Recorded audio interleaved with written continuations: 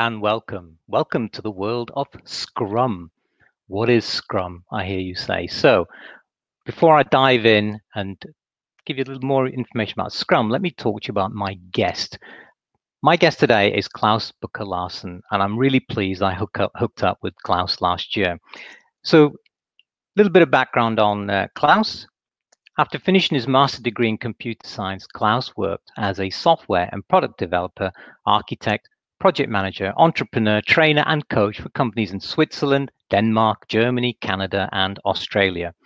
Klaus is the co-founder and CEO of Aragost AG. He's a member of the Cooperative Flow Days, co-founder of the Swiss Agile Leaders Circle. Klaus is passionate about Scrum, and I'm really pleased because I'm very keen to know more about Scrum. Besides being a certified Scrum Master, a professional CSP and product owner, Klaus co-trains CSM courses regularly with Jeff Sutherland, the inventor of Scrum. Klaus has helped major companies from the banking, insurance, pharmaceutical, telecoms, and manufacturing industry in becoming more agile, and I'm really keen to know more about that. Each and every project Klaus has been responsible for was delivered to the highest customer satisfaction. Now, even at home, Klaus uses Scrum as a tool to get his twins to do their daily chores joyfully.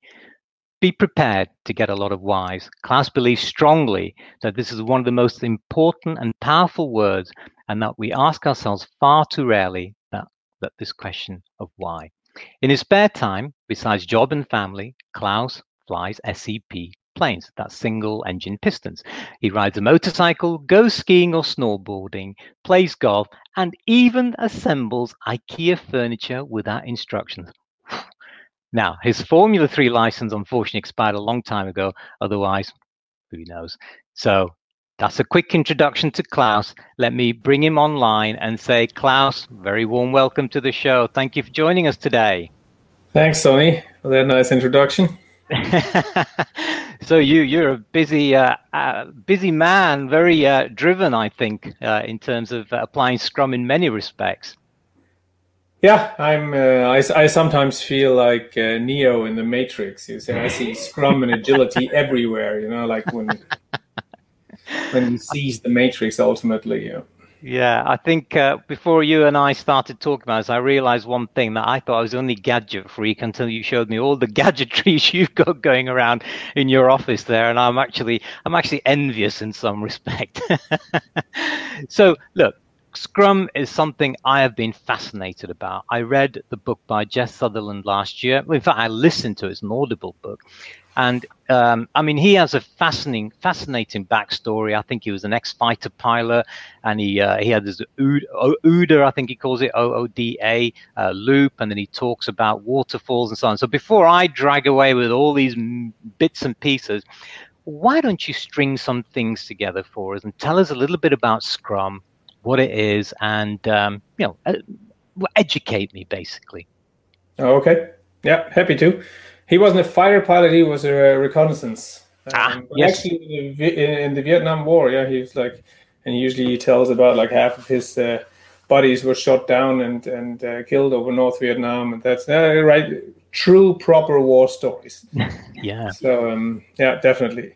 So yeah, let me tell you a little bit about Scrum, and I need to start a little bit earlier than just Scrum. I mean, Scrum is a tool to solve complex problems. So let me start off with saying, like, Scrum is to be used, or agility generally, when we're talking about product development. But when we talk about product development, what we mean by product development is anything that even remotely can qualify as a product. It can be a physical product like a Saab Gripen, a fighter plane. It can be a physical product like this pen. It can be software or any other virtual product. It could be a process or a service. As an organization, you want to offer a new service to your clients. That would also qualify as a product in this context. Right. So I want to start off by like how we traditionally, for the past 100 years since management basically was invented in 1911 by Frederick Winslow Taylor, I think. how we've developed products, and by far most companies still to the biggest extent develop products today. And I'm going to draw that because it makes it a little bit easier to understand you. Yeah. Team, and you hear me still. That's a fantastic setup. I just want to give a quick shout out to Vince. Hi, Vince. Jeanette, lovely to see you, and Charlie, good to see you as well. Please just be prepared to learn about Scrum. I'm looking forward to it. Go ahead, Klaus. Sure. So what do we usually do when we want to develop a new product? Right? We do market analysis, or we go and talk to potential customers, and we talk to them, and we get an idea like what they would like to solve their problem is something like this. Okay. But that's not specific enough. We want to deliver a product. So we continue doing more analysis, prototyping maybe, where we show them prototype or we write up concepts and we ask them, is this what you want? And they go like, yeah, well, actually, maybe it's more like this. And we continue this talk and they say like, okay, more like this. You notice these clouds, like that's a fuzzy thing that gets less and less fuzzy. And we talk somewhat more to them and say like, we want this. This is what we want. Yeah. And with all this information... Sorry, Klaus, just to say, yes. Your writing is directly under your name badge there, so some of that we can't see. So okay, just thought I'd let you know that. I move this down here. Perfect. That's perfect. Good, okay. Good. Yeah. So we do all this analysis, the preparation, like we then find like some part of this here, we need to find a budget. So somebody's paying for this product. We start maybe thinking of like, what would the marketing look like? How much we do business case, and those business cases being huge. We do all that information, and we talk a lot to potential customers, right? And with all that information and now assurance of like, this is the product we want to build. Again, like that product could be a service we want to have ready by the beginning of 2022, okay? And we use all that information and we look back here and we aim for that endpoint and we shoot. And usually by the time we get there, we've missed the target. Maybe only by a little bit, but we've missed the target. That's what we usually see. Right. Added to that is that target actually usually moves, especially in the complex world, right? Where competitors in that 3/4 of a year where we've developed that new service or that process that you want to roll out to your organization of 20,000 people or whatever, like over time, things change. Like we weren't sure about technology. There's all kinds of risks involved that make this point maybe have moved to here. So we've missed the target measured by where we should be at the end, not where we wanted to be, but where we should be by the end by a lot.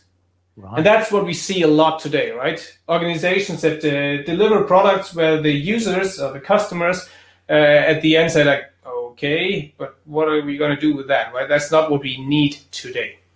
Now, in an agile context, you can still see this? Yes? Yes. In an agile context, we would start off the same way. And we would have this massive cloud. Right. So we don't have a specific idea of what we're going to deliver. But we have an idea, and it gives us we have enough of an idea to give us a sense of direction. So we do a first step. And we take this step, this increment.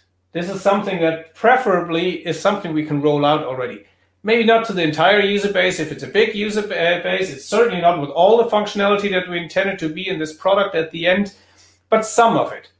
And we ask the stakeholders, the users, like, is this going in the right direction? And notice that even if I continue this arrow, let me get here. Like even if I extended this arrow, I wouldn't even hit that big cloud. Yeah. But that's okay. So we ask them there, is that what you want? And they go like, no, you know what? Actually, what we need is this. So we course correct. Right. And we deliver the second increment. Right. Do we hit that cloud? No, we don't. But that's okay because we ask them again, what is it you want? And the same way, those clouds, the closer we get to the goal, the more clear we are on what we're going to hit. And we're going to do this one more step here, and maybe here we'll end. Maybe we'll say here, this one here, this increment, that's actually good enough.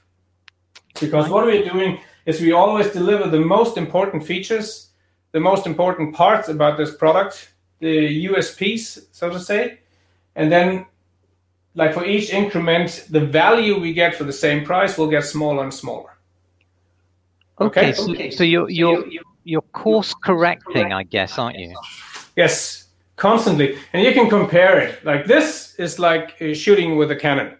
Right? We get if I want to hit a house or a factory or something in war, back to war again, if you want to hit a house with artillery, you just need information about like where's the house, where are yourself, where's the wind coming from, what's the velocity of the cannonball leaving the cannon, etc., etc. Then you need a physician, an expert, and he can tell you, well, you need to aim it in this direction at this angle, and you will hit that house with one shot. Right? If the house is moving, you cannot use this tool.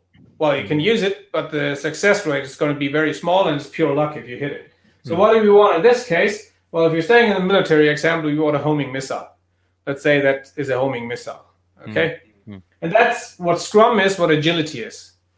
So what we have over here is agile. And what we have over here is what we sometimes call waterfall. Or beat off, big design up front, or okay, now I need to move it a little bit down again so you can read that. Right? Now, just that, I've got a bit of an echo coming back. Let me. I don't know if other people can hear the echo. But anyway, on the waterfall side, this is the traditional Gantt chart, isn't it? That people refer to. So can you? That's where you have the Gantt chart set up, and you say stop, start, or end, start, etc., and those sort of things. Exactly. So if you want to draw the Gantt chart, right, it looks like this. Then it goes down here, and you have the next. Right. And that's also what it's called. Why we often call it waterfall. Yeah. Right. It looks like a waterfall. We do the analysis. Then we do the design. Then we do development. We do testing, and then ultimately we roll it out. And we have specialists for each of these. Like we have specialists that do the analysis. We have specialists that do the design. Specialists who do the development, specialists for testing, and specialists to roll this out, to integrate it, right, to bring it out to the world.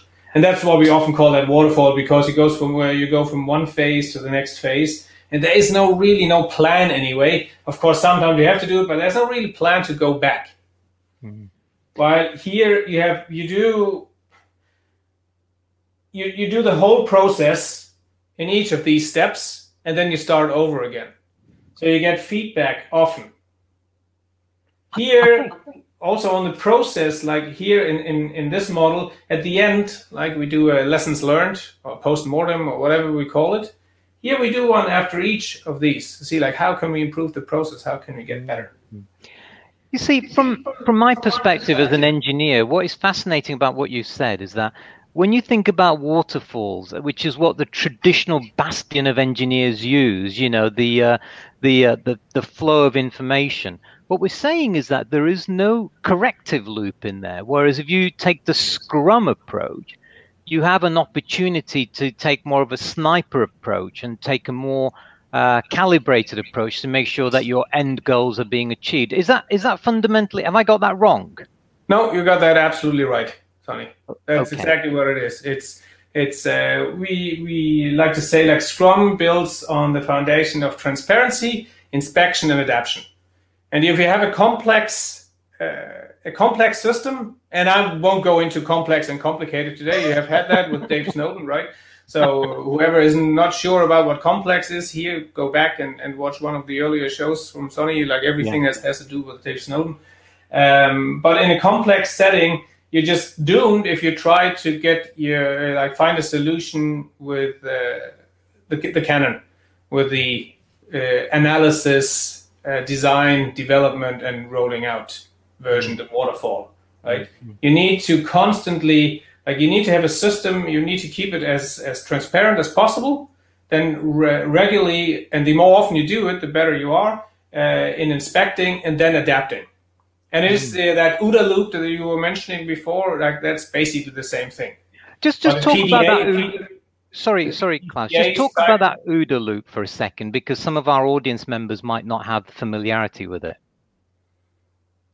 Okay, I would rather than talk about the PDCA cycle, which is similar.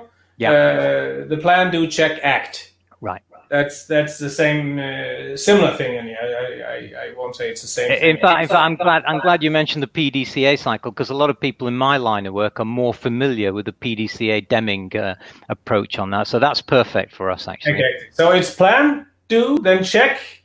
That's exactly what's happening here, right? Right. Like within each of these iterations, we plan, we do, then here at the end, we check together with the stakeholders and the users, which are stakeholders, right? And then we act. That's the course correction, right? Yeah. And then we do again, plan, do, check, act. Plan, do, check, act.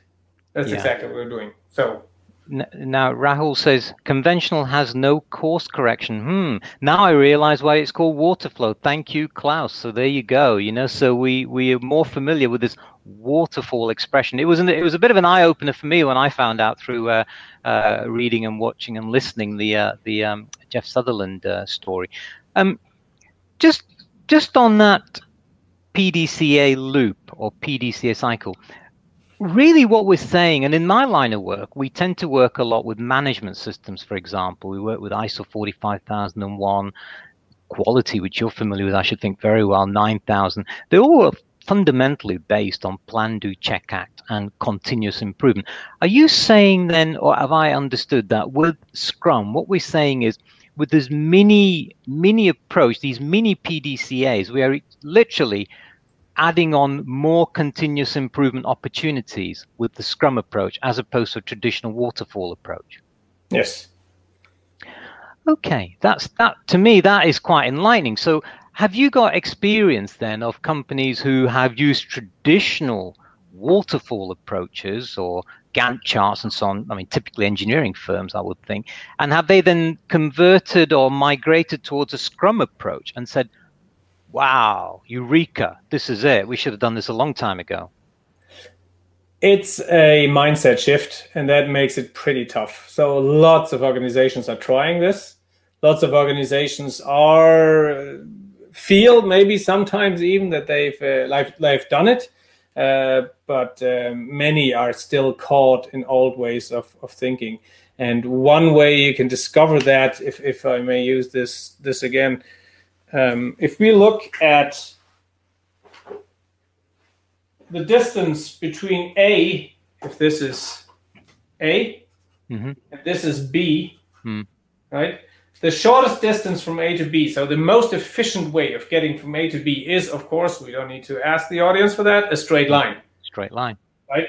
So if this is A and this is B, there will be lots of CFOs, economics and stuff who are saying, but we didn't find the shortest way from A to B. Right? We paid more than is necessary to get from A to B. And that's what we like. And they're right. If you knew exactly where B would be at this point, then it would be faster as in a waterfall approach to know exactly what we're going to do and then plan that out, or it might be faster anyway, to get to B. What they tend to forget is that B is moving. They feel it because they deliver the wrong products, they deliver the wrong services, they deliver the wrong software. Just look at Volkswagen, right? I mean, they've developed this ID3, the supposed to be competition to Tesla for the past, 6-7 years? And they still haven't gotten the software right because they do it in more or less in a waterfall approach. So that's the other factor, that's the effectiveness. And effectiveness means are we reaching the right point? And that's the problem here, because B is not what we really want it to be. Well, where we want it to be would be B mark, but where we should be is B double mark. Right. And so a lot of people, and that's typically organizations where you see like a CFO being in charge, and there's lots of organizations where you see today, like if the CEO gets replaced, it's often the CFO who takes over, or another person in that kind of role. And you hear about cost cutting. And cost cutting is okay in as long as it like leans out the organization, it makes it lean and faster. But just seeing cost cutting as an automatic way of saving money or making more money, that's wrong, because cost cutting might very well be mean that you miss this mark even more. Right. So yeah. Now we purposely, or should I say, I purposely didn't set out a set of questions because I wanted my mind to wander around this. I wanted to be like an inquisitive child, to probe and ask you questions. So the one thing that's come to my mind is the bottom axis there, you had T for time. How often do people take corrective action? Is there a set frequency, or what makes the decision for when you do a corrective moment? And we have some questions coming in as well, by the way, so we'll put them up in a minute. Yeah. So one problem is also you might know this concept of sunk cost. And like when you deal with shares, you do an investment and you've lost money already on it. Mm-hmm. Then there's a tendency to not sell shares that you have lost money on because it's sunk cost. And that's it seems to be the human mind. I'm not a psychologist, but it seems to be in the human mind. If I've invested in something already, I'm very hard of letting it go. Yeah. And it's the same here again. If we take this model, we've invested a lot in that product, right? Yeah. And then if we come to first of all, it's it's not often that we discover here. There will be developers on your or team members on the people who are developing this process, this software, this hardware, whatever it is, that here already know we're not going to finish in time. We're not going to deliver something that has the quality that we actually wanted it to have, etc., etc. But none of the users or stakeholders will know that. When will they discover that? They will discover it here at the very end, right? When you deliver it. That's when I will discover, okay, this is not what we're planning to have or what we need today. Sorry, lost the thread. What was your question again, Sonny? Well, it was about the corrective timing. When would we do the corrective as you go and on the skewed line? Yes. So even if we found out here that we headed in the wrong direction, right, or that we're delivering something, changing your plan, you have a huge Gantt chart, you have invested so much in your plan on how to get to B that people have a very hard time changing that plan because it would, again, sunk cost would mean they would have to throw some of that planning, quite a bit actually of that work that they have put into the Gantt chart, into all the analysis in doing the plan, and they have to toss that, and that hurts. Another thing is the way we measure success. I like to ask people, if you meet an old friend, he's a classical project manager, he's done that for the past 15 years, and you meet him for the first time after university, and he tells you about the successful project he came out. And I asked a big bunch of project manager in a presentation I did once, what's success to you? And it comes like shot out of a cannon again. It comes like shot out of a cannon. Success is in time, in scope, in budget. Yeah. Right? So if that's how you measure success, of course nobody wants to change because this is the scope that we've defined. This is the budget. You could say time is like budget, right? So in scope, in time, in budget, and that's how we measure success. Mm-hmm. Basically, we don't care what the customer says at the end. That the customer sits in the corner and cries because this is what he needs today, but this is what he got because we're still in time, in scope, in budget. Now, I've got another question for that, but I'm going to park mine up and I'm going to bring some of the other questions in from our audience. So Vince Butler, good friend of mine, he says, why? Now, I know Vince is very passionate about this, so let's ask you this as well. He says, we obviously are hurting people, killing people, and he's put some stats there, 2.78 million dead every year. So the numbers are getting worse, by the way. Just think of it like that, deaths, okay? How can Scrum change the world to stop the wanton, let's just say, deaths of so many working people? So obviously it's quite emotional, and I understand where Vince is coming from. In our line of work, we're very passionate about it, is we want people to go home safe, okay? How can Scrum help? So Scrum itself, of course, is not a silver bullet in the sense that it just poops out solutions to all kinds of problems, right? But it can help you if you have an idea for a potential solution. You probably won't find one solution that's going to save those, 2.78 million people. But you might think of lots of people will have different ideas on how we could reduce that number, right? So if you have an idea for how could we sell, I worked for an oil and gas company in the UK at some point, and we were told to hold the handrails, to put lids on the cup and stuff like that, right? I'm sure it doesn't originate out of the office, but somebody at some point had an idea that, hey, we put lids on coffee cups, the world is safer, and we're gonna save a few of those people at this oil and gas company a broken leg because they slipped on some coffee that was spilled on the floor, or whatever the reason is. I didn't really get it, but whatever the reason is, right?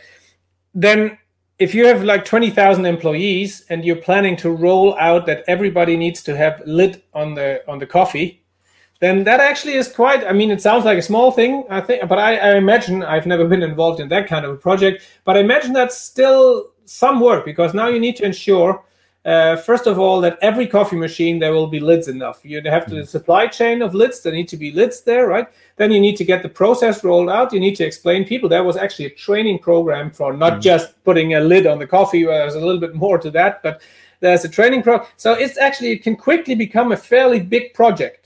Okay. Now, if you do all that and you plan on how to get the lids out to every coffee machine and everything, that might be a 3/4 of a year project. And then if, I don't know, maybe it's less, maybe it's only half a year, maybe it's a 1 year thing before you have everything out. Like I said, like the supply chain for every like location worldwide for this oil and gas organization, right? And you've rolled out the process and you've done the training and told people, and there's some people responsible in every organization, in every department to check that this is also done, et cetera, et cetera. And you roll that out at the very end. And then you discover that, okay, let me find a stupid, but the lids don't match or fit or anything, right? That's a huge risk. And there's all kinds of risk. And I mean, the thing about risk is like we can sit down and analyze like what risk we have, and we'll still only cover a fraction of it. Like while we go through the process, while we roll it out, while we start using this new product, that's when we often discover like new risks, new things that don't work as we had planned. Now, if you instead did small steps, and that could be in all kinds of dimensions, it could be less features, it could be just for one location that you do this lid, and then you get early feedback. Maybe you can do it there after a week already. You can already put lids out, you can train those people, and you say like, guys, give me feedback, right?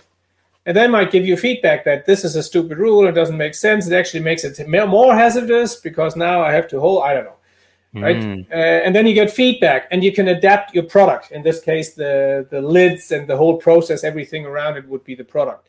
So whatever product, and again, I'm using product in the widest possible meaning, whatever product you have in mind to reduce the problem of the 2.78 million people dying of hazards or what it was,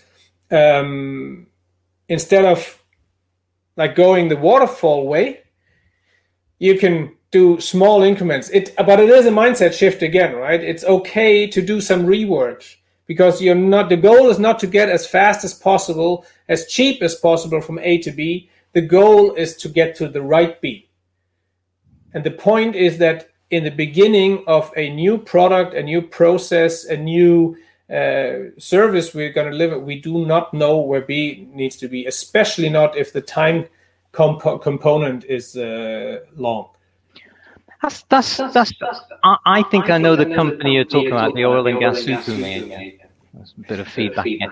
But my experience, from what you're saying, is very true as well, and that is, you need a bit of a sanity check. You need a bit of a corrective process involved. Otherwise, you'll literally just head off and have too many errors. They call it the hidden factory, don't they, in Six Sigma? So that's sort of an approach. Now, we've got a couple more questions, Klaus. I'm going to throw this at you. I'm sorry, guys, if you can hear a feedback from the loop anywhere. Let me know. I can't hear any feedback anyway. Okay. So Charlie's saying, which industry uses Scrum? I've heard of it, but never seen it used at all in any work that I have done. Is it unique to a specific industry? Now, Charlie works in the construction industry. He's a part of a big project in Riyadh at the moment, 7,000 odd people, just to give you a bit of background. So you can imagine the angle that he's coming in from there. So I would say today, every industry is using Scrum.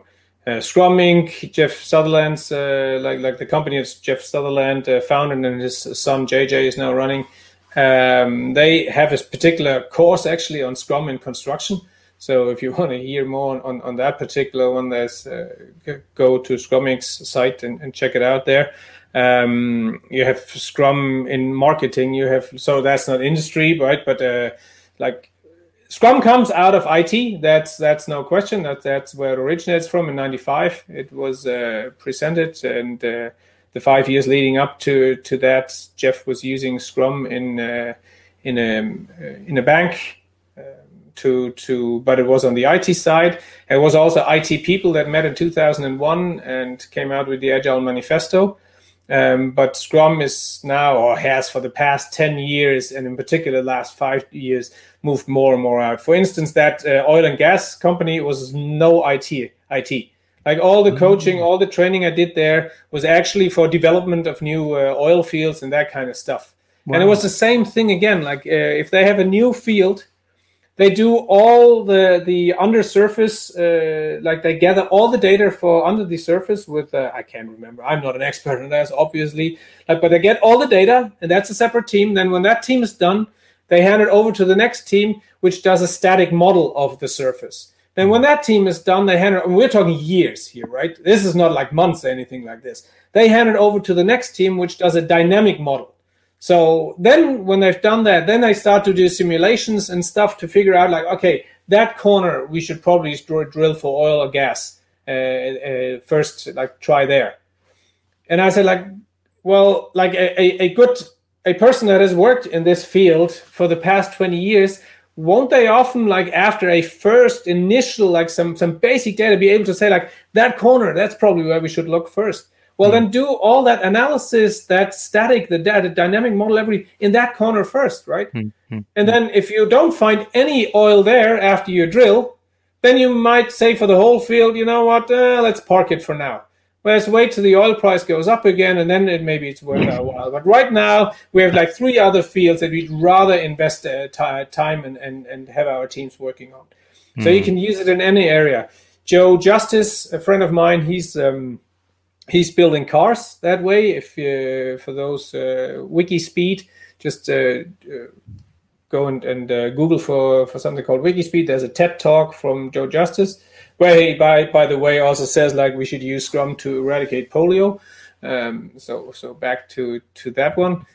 Saab Gripen. So the Saab Gripen, they use a version of Scrum to build the Saab Gripen. It's quite fascinating. There's an article on that, Owning the Sky, I think it's called, by JJ and Joe Justice. Yeah. So there's no real shortage of applications, and I know that Jeff and his team have recently moved down to the financial market as well, haven't they? Looking at stocks and shares and how it can be applied in that area as well.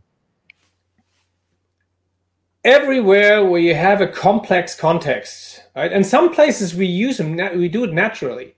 Like when you're supposed to drive from I don't know, London Center to Swindon, if you want to find the shortest route from A to B, you can calculate that up. Like shortest, not in time, but in kilometers, you can calculate that up front. Yeah. But if you want the fastest route, if you want to go home to your wife for dinner to Swindon, you're not going to plan the whole route out in the beginning and then just stick to it, are you? I mean, I don't know, are you going to take M4 or whatever you're going to take to get there? I'm not from London, obviously. Well, it'd be the M25, which is classed as the biggest car park in Europe anyway, so. Exactly. But when you get, no matter where you are, whether it's a side road or it's the main road, if you see problems up front, you're going to decide, like you take small steps. You basically do every step, like from one exit of the M25 to the next exit, and then you make a decision. Am I going to exit here and take an alternative route, or am I going to drive on to the next exit? And you make these small steps and you don't even notice it, right? So the point there is about the changes are not spread out over vast periods of time. They're feeding back and correcting changes as you go along, which is the key part of this, isn't it? Yes. Marty's come up with a question. I know Marty, again, quite well, worked in Azerbaijan together. Says, so we're investing a lot of money whilst working with many blue chip clients in applying concept of Scrum Agile way of working. Our experience, it's a great collaborating tool using project lifecycle, empowering team members to fix and recycle ongoing lessons learned without chain of command from the top. Early stages, but using the digital Scrum board, also due to remote working world, has been a key step change in the project, going forward. Scrum concept, the way forward. I mean, is Marty talking about the sprint there and the moving and the going backwards and forwards there? I think that's what he's talking about. Yeah. Do you want me to like draw Scrum like quickly? Yeah, Like yeah. what's... Give us a quick overview. In fact, before you do that, I think you Yep. might also cover a couple of other questions here. So we'll go on to the board in a minute. Rahul says, Yep. on what Klaus stated on success of project management, I've noticed multiple times the stakeholders involved in project management literally have no engagement with the end user.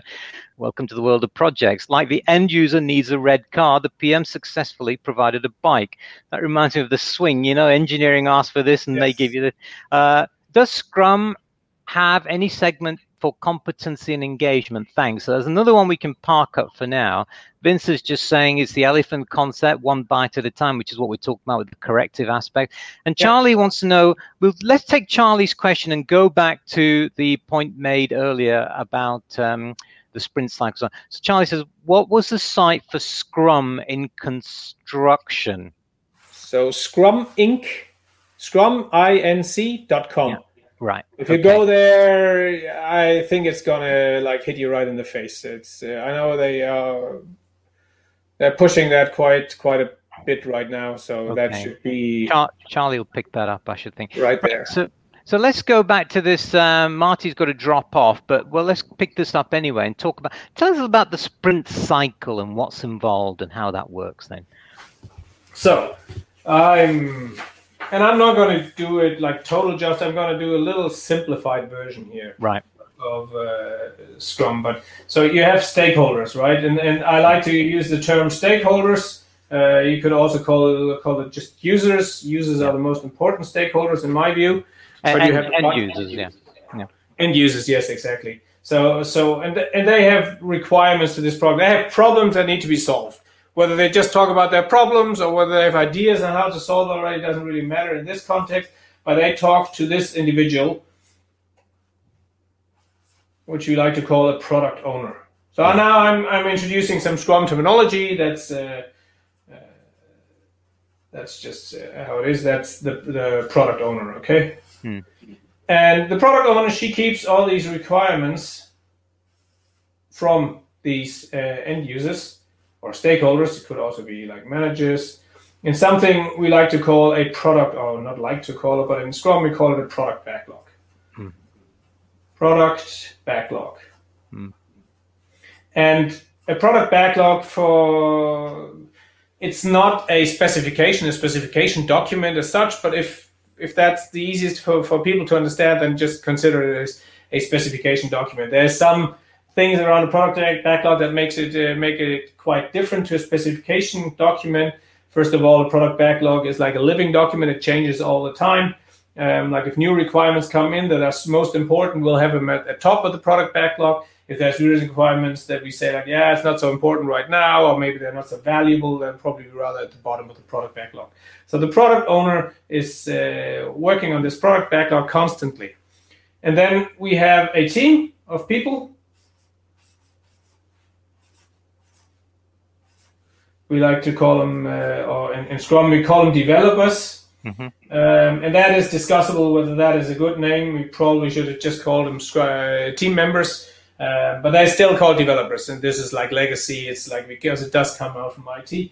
And we have also a third, and I'll call it role now, even though it's not called role anymore, which is Scrum Master. Right.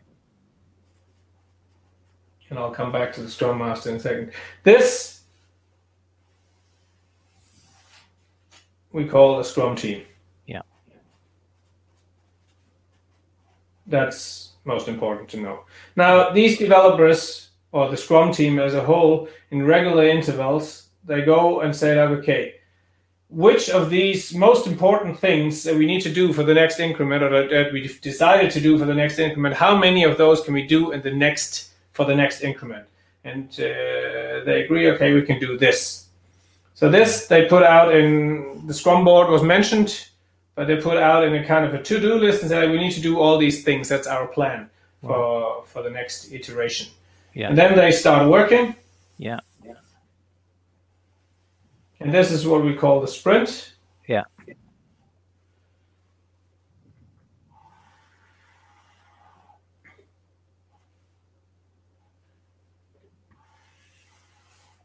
Right.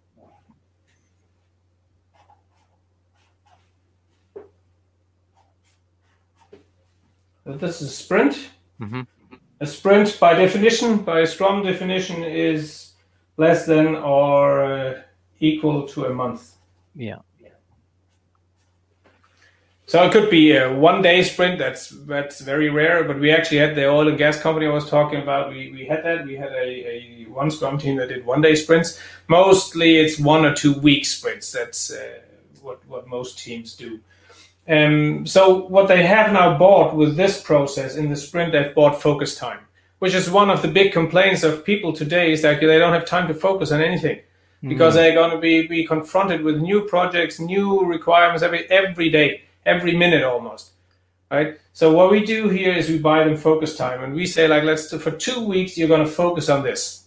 And of course, there's reality, and there might be operational things I need to do, but in general, like overall, we tell them you can focus on this for 2 weeks. And focus time actually buys us a lot of efficiency.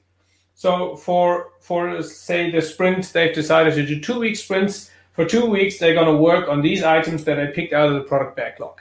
While they work on these, the product owner continues to work on the product backlog, takes in new requirements, and talks to the stakeholders, to the users, gets new requirements, improves the product backlog. So when the team comes back, at the end of the 2 week sprint, they start the next sprint. They have a new product backlog where they again pick the most important parts for the next sprint. At the end of such a sprint, they have what we call a product increment. We often like to draw it as a package, something like this, which they demo, or review, or show to these stakeholders, right? I'll just call them stakeholders. And get feedback. That's the small step, right? One of these arrows here is one sprint. Yeah. And then at the end of a sprint, they get feedback from these people who have an idea of what problem they want to have solved. Yeah. Is that problem, is that helping you? Is that solving your problem, right? Yeah.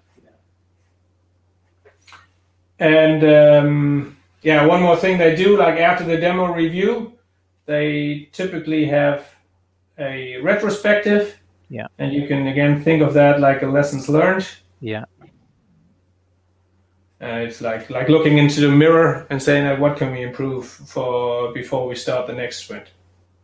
So let me take this in a direction towards the sort of work that I do and a lot of my colleagues do are on the call now on the audience side.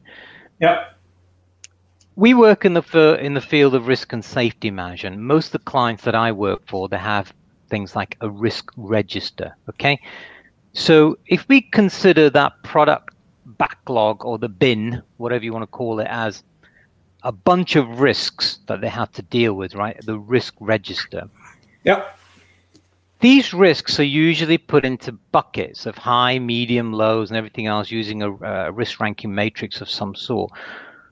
What we could do is we could say that if we're going to apply Scrum, then these risks, based upon their significance and their impact, we could say have a sprint cycle of 1 day, 6 days, 5 days, etc. So we can add some granularity to those risks in terms of divvying it out like that. So that actually makes that bin or the hopper a lot more realistic if we're going to feed it forward to a sprint cycle. Mm-hmm. Now, if we do that, then the stakeholders are still the same, and our product owner becomes the risk owner in effect. Okay, that's what it is in ISO 31000. The guidance on the column risk owners. We could actually then say, well, these risk owners have a vested interest in making sure that the sprint cycles go in such a way and it comes through a delivery at the end, which is the risk is managed, mitigated, etc., true, whatever you want to call it, an acceptable level or whatever it is. And if it's not, it goes back into the hopper and then it goes through the sprint cycle again. Maybe they had the sprint cycle wrong. Maybe it should have been a month and not 1 day. Maybe they were too ambitious. So could we apply that analogy to that? Ida says, well explained, class, by the way. Absolutely. I thought it was very well explained. I'm trying to bring it around to my sort of... Yeah, that's a fantastic question. So I would say, and I'm on the other side of this, right? I'm not super sure on how this risk hopper and everything works. But what I understand is like this would be a list of risks. Yeah. Okay, so instead of product backlog, that's your risk hopper, I think you called it, right? Yeah. How would it be ordered? Well, it would probably be ordered like a product backlog would be ordered like that, and it probably makes sense to do that by what we like to call return on investment. Yes. So there's some risks that are pretty high, and you need to do something to reduce them before you can continue with your product, or before you can send people out to this oil platform or whatever. And there's some other risks that would be a benefit, like just financially, if you could reduce them. There's some that you have to reduce to be certified or whatever, right? But each of them has a value. It has a value to halve this, the risk. It has a value if you could completely mitigate the risk. And each of them, like each potential solution to reduce that risk, has a price tag. Yeah. And we would like to so that means, just to give an example, the highest risk is not necessarily at the very top here in this ordering, typically in a product backlog. That's up to the product owner though. Yeah. But the highest risk, the one that's at the top is the one where we can reduce most risk with least effort. Right. And we don't have just three like high, medium, and low. We have an order. So if you have like listed 53 different risks, there is a number 1 risk you want to address, a number 2, a number 3, and down all the way down to number 53. So there's an order to this. And then what you don't do, which I'm not sure what you're talking about, like that you say, okay, next sprint, we're going to do a 3-day sprint. And then we're going to do a 3-week sprint. And then we're going to do a 2.5-week sprint. Typically, a team, of course, they are more than welcome to experiment with different sprint lengths because they have advantages and disadvantages, shorter and longer sprints. But typically, they would pick a sprint length.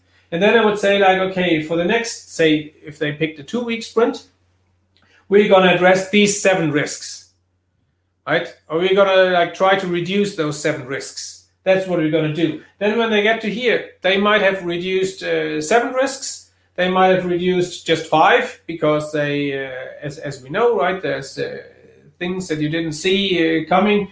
They might have reduced 9 risks. They might have had the chance to look at 9 risks because the 7 they were already fixed or done after 1.5 weeks. And now they had time to do 2 more. So they went back to the product backlog, picked the 2 top ones, and then they did those as well. Okay, which then feeds in and gives you an idea for how much can we take on in the next 2-week sprint. Well, if they're all the same size, those projects, or those I like to call them mini projects or nano projects in the product backlog, then if you did 9 last one and you're doing 2-week sprint again, guess how many you can take in? 9, right? Yeah. So that's kind of like the Scrum way to do it. I mean, I did a bad job of explaining the sprint, so let me try and clarify that a little bit more. So usually what happens in a company or whatever from our perspective is we have a bunch of risks to deal with, okay? And the risk owners will say, I can't tolerate this risk. There is a tolerability level. It has to be done PDQ, pretty damn quick, because we cannot afford to lose any lives or lose production or lose stakeholder interest. So we have several impacted areas.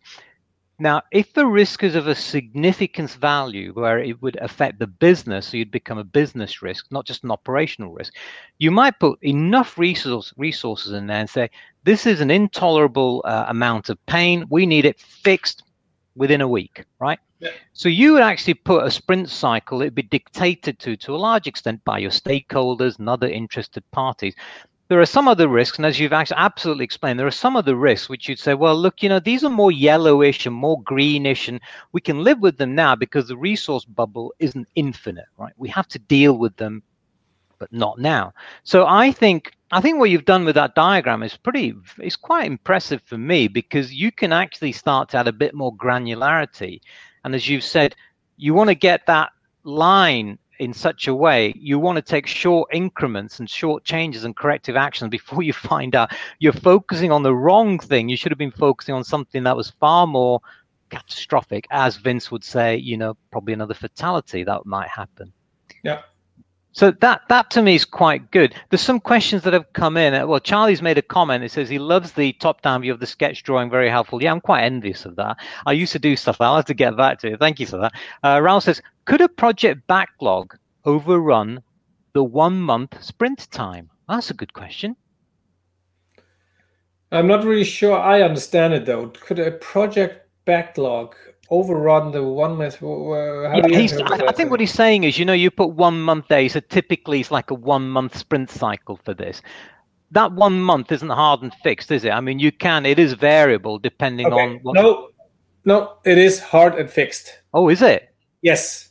Like a sprint, if a sprint is said to be 1 month or 3 weeks or whatever length you now decided for your team, if you started a sprint, what is it today? Tuesday, right? If you started a sprint, let's say today, on a Tuesday, that's fine, and you do 2 week sprints, the sprint ends on Monday not next week, but the week after, right? 2 weeks. Sorry. What I meant was you don't pick a month. You pick what you want as a duration. So it can be 2 weeks, 3 weeks. So that is variable.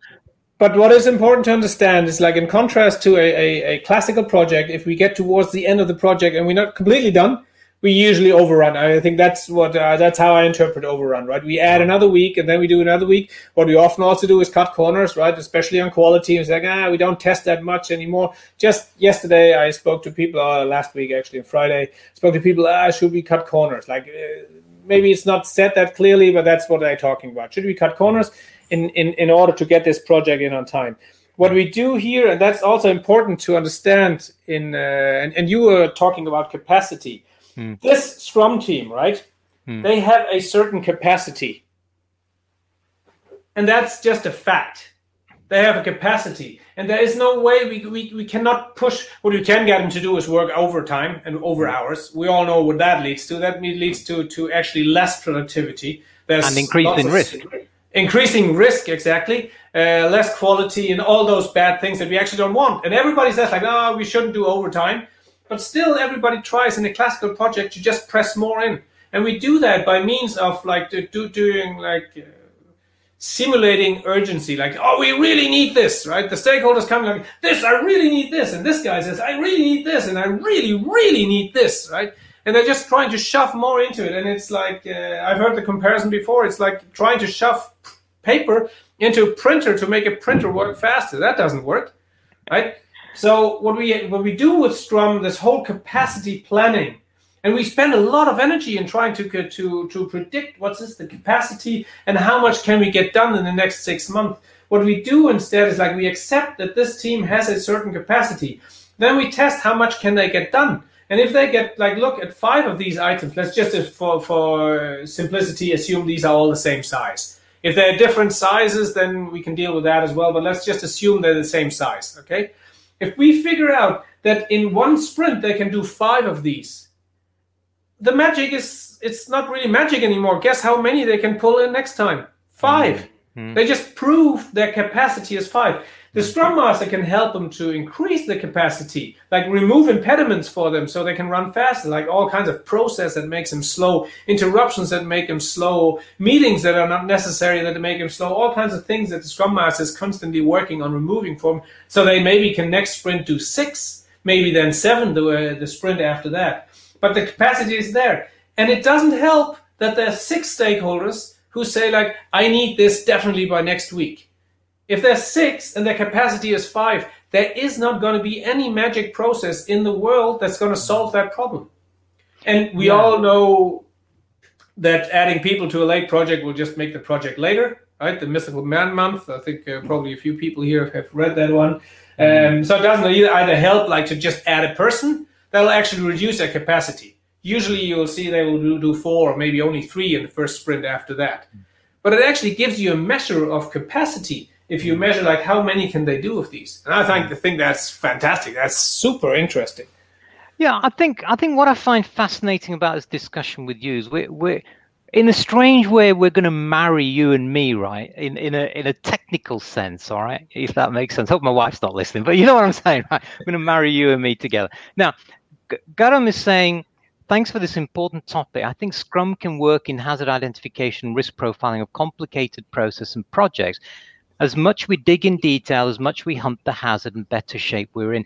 I agree. I think it's that sniper approach, taking the magnifying glass and doing small corrective loops rather than heading off like lemmings over a cliff, saying, this is the way we're going to do it. Poof, and that's it. That's a risk in itself. Anyway, Lou Gardner is in the US. He's a combat sergeant in the US forces. So thank you, Sonny, for applying a safety flavor to what Klaus has expertly demonstrated to us. This is absolutely informative. I totally agree with you. I think this is a revelation for me in terms of we're nearly there in terms of a holy grail. Okay, let's work this a bit more magic. So your Scrum Master equivalent in our line of work is a risk and safety practitioner, a HSE manager, or someone like that, who is tasked with managing, if you like, in some way, these risks in consultation with risk owners and stakeholders and everyone else and so on. Now, if we imagine this Scrum is applied in that approach, and we say to the Scrum Master, look, you're empowered. You're empowered to take the risks in this organization, to work in small groups, because you talked about the resource bubble there. We don't want to overburn the engine, right? Thinking we're a Ferrari, but we actually end up being a Trabant or something, right? You want to do it slowly, and do it like you can actually empower the Scrum Master, i.e. the safety person or the risk manager, to actually drive this in such a way to get positive change. And that is why I got quite excited about Scrum, and I'm still excited about Scrum, because I think there is an opportunity to do something in this line of work. Now, do you think that this has been done, or is something that we should explore in more detail? I absolutely think you should explore it in more detail. Like I said, with this oil and gas company that I work for in the UK, they've been doing it for quite a while. I'm not in close contact with them anymore. I don't know where they are today. But back then, like in, 2018, when I worked for them, 17 or 18, they invested a lot in this. And I think they reduced quite a bit of risk in all kinds of areas, right? On the Scrum Master, I think the beauty really of Scrum is that we have separated, and again, we don't have time to go into the discussion of effectiveness and efficiency, but effectiveness is all, like it doesn't help you to run up a ladder quickly if it's not leaning up against the right wall. You've heard that saying maybe before, right? Yeah. And making sure it leans against the right wall, that's effectiveness, and efficiency is how fast you get up. And the Scrum Master is responsible for efficiency. And the product owner is responsible for effectiveness, so doing the right things. I'm just saying this because you were talking about a risk manager. I'm not really sure whether the risk manager would be the product owner or rather the Scrum Master. But Right. Maybe what we need to do is arrive at some it's like Cynefin, they have a unique set of terminology. Maybe we need to arrive at a set of terminology for Scrum, which we can then say, well, look, let's bench test this. Let's see if it actually works. We can try it out with a couple of people that are interested and see, does it add value? Does it shortcut discussions? And I like that idea. Yeah, let's do that. I'm actually working with partly also with Nestlé. I think I can say it here, on doing something similar, trying to map the terms from Scrum, which originally comes more like from the software industry, but more to an R&D development, right? So this is R&D. For R&D people, they struggle with other problems. It's also partly risk, but it's much more like we've no idea how long it takes to discover a new, some new kind of food or food health or whatever it is. We could probably do the same thing around risk, right? I think the product backlog is, what did you call it? A risk hopper. Well, I call it a risk hopper, but let's just think of it as a risk register. Yeah, exactly. Yeah. So, companies generally tend to have two types of risk register: business risk register, which is showstoppers, kill the business in a heartbeat, and the others are operational risk registers, which means that the operations could be hit in some way from a production or a financial perspective. Standard terminologies, really, even if they're not, they're the ones that most of my clients tend to deal with. Look, we've chalked up an hour, and what I'd like to do, if you're agreeable to it, is I'd like to do some sort of a workshop in the future, or some sort of an event, a Zoom type event, where maybe we can get a group of people together and we break out into rooms and try and get some engagement in this. If you're agreeable to that, I know you're super busy. If you're agreeable to that, maybe you'll come back and take part in that with us. Yeah, I would love to. I think that would be super interesting. Yeah. And I'm not super busy because being busy is not a smart thing. There you go. Yeah. If you are busy, then you have to ask your question about your agile working approach. And look, we haven't even touched. Yeah, I mean, we haven't even touched agile working, Kanban, and Scrumban. Oh God. I have thoroughly enjoyed this session, Klaus, and thank you so much for certainly enlightening me, and I think many on the session today. And I think we need to work on this magic a little bit more, and I'm pleased that you're receptive to that. But it just, I mean, do you want final thoughts and words on this, and then we'll go to VT and have a quick catch up afterwards? Any final thoughts? That'd be great, yeah. And I would love to be in a workshop like that. I mean, I could learn a lot about risk more, and I think there's a lot of value in doing some mapping just to understand, like, what are the difference between a risk registry and a product backlog? What do you need to change? And yeah, so people coming from the risk side would understand Scrum better and see maybe how they can apply it to their daily life and work life. And coming from a Scrum perspective, from a more IT background, I would understand more about risk. That would be fantastic. Yeah, and let's make it pragmatic and help people in terms of doing their efficiencies a lot more efficient. Klaus, let's see. And final thoughts. Yeah. Klaus, thank you so much for your time. I'm going to run the VT, and I'd just like to say, really enjoyed that. Looking forward to seeing you back on the show. Stay well. Thank you, everybody on the show, for staying with us today. Don't forget, on Thursday, you might be very interested in this, Klaus. We have got Randall Fleming, who's from the Barry Wehmiller, and he's going to talk about Lean L3. Another interesting topic. Very interesting. I'll be there. Yeah. Thanks, everybody, for listening. Okay. Yeah. Bye for now. Bye, everyone. Bye. Bye-bye. Well, thank you so much for stopping by and sharing some of your time with us on the show today. I hope you found that enjoyable. We certainly love putting these shows together and trying to engage with the community out there. If you have any thoughts or any comments or any suggestions, please just whack us an email on live@redrisks.com, and always happy to hear from you. Once again, if you miss any of the shows, head over to the YouTube channel, Red Risks, and you'll find all the shows are uploaded there. Catch up next time. Thanks. Stay safe. Stay well.